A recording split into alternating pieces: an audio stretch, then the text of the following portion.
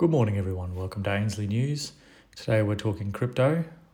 What a week. BTC's hunting for maximum pain. The Bitcoin market has reeled from a massive deleveraging event this week, both in on-chain DeFi markets and off-chain, as exchanges, lenders and hedge funds being rendered insolvent, illiquid or liquidated. The market sold off below the 2017 all-time high of $20,000 on the 18th of June, reaching a truly remarkable low of $17,708. Prices did, however, recover to the $20,000 level on Sunday. With Bitcoin and digital assets being the only tradable instruments over the weekend, macro fears and demand for dollar liquidity appear to have been taken out of the space. As a result of this extreme deleveraging event, we've started to see signals of capitulation across several entities, including miners, long-term holders, and the aggregate market. With the market trading below the $20,000 2017 all-time high, investor conviction and market profitability have been put to an extreme test. The realized loss metric measures the total value between coins that were acquired at higher prices and the price when they were subsequently spent on-chain. Realized losses reached a new all-time high, punctuated by 3 consecutive days with market-wide realized losses above $2.4 billion a day, totaling $7.325 billion. We can also investigate the profitability of specific investor cohorts relative to their realized price, which is the average price of all coins based on when they last moved on-chain. We show you a few charts today, so jump over to ainsleyBullion.com.au and you can check these out. This next chart represents the MVRV ratios, or market value by realized value, for 3 Bitcoin cohorts: the whole market, STHs, short-term holders and long-term holders, which shows that all of them are now at a loss and holding coins below their cost basis on average. Previous instances where all 3 cohorts were at an unrealized loss have coincided only with late-stage bear market capitulations, providing confluence with the above profitability metrics.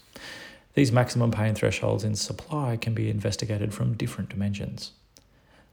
From the charts we show you, supply and profits shown as blue dropped to just 49% as the market traded down to 17.6k, putting more than half of the supply into an unrealized loss. Historical bear market floors have bottomed between 40 and 45% of supply and profit. Addresses in profit, shown in orange, addresses the profitability among individual wallets and returns similar results to supply and profit. This metric is now just 10% higher than its lowest level in the 2018-19 bear market and COVID crash, indicating just marginally less pain than those bottoms. LTH, or long-term holders supply in profit, that's shown in red, monitors the profitability of long-term holders as a gauge of severity of stress on Bitcoin's strongest-handed investors. At the moment, 35% of long-term holder supply is at a loss. This means this cohort is still shouldering less pain compared to the past bear markets, where long-term holders held 42% to 51% of their supply in loss. There is an expected natural drift in the floor of these metrics as coins are lost and hodled over time. As such, the sell-off over the weekend can be considered to have plunged profitability and investors into a historically meaningful degree of financial pain.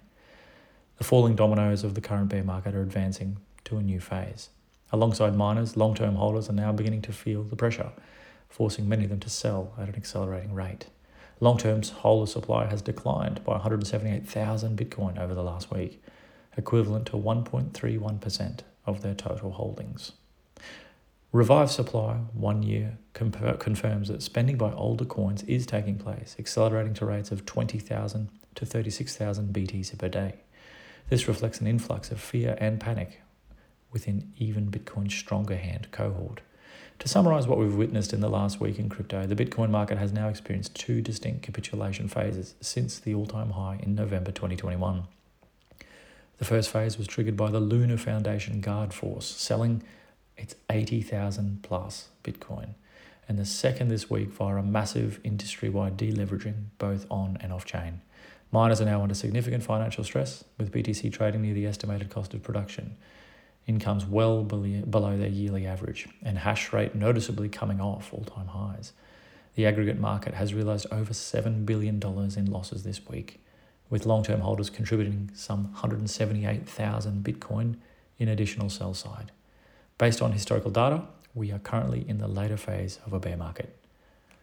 Is it a good time to take advantage of it? We'll leave that up to you guys to figure out. Jump over to ainsleywealth.com.au if you are looking to purchase today. It is a great time to buy. They always say buy the dips.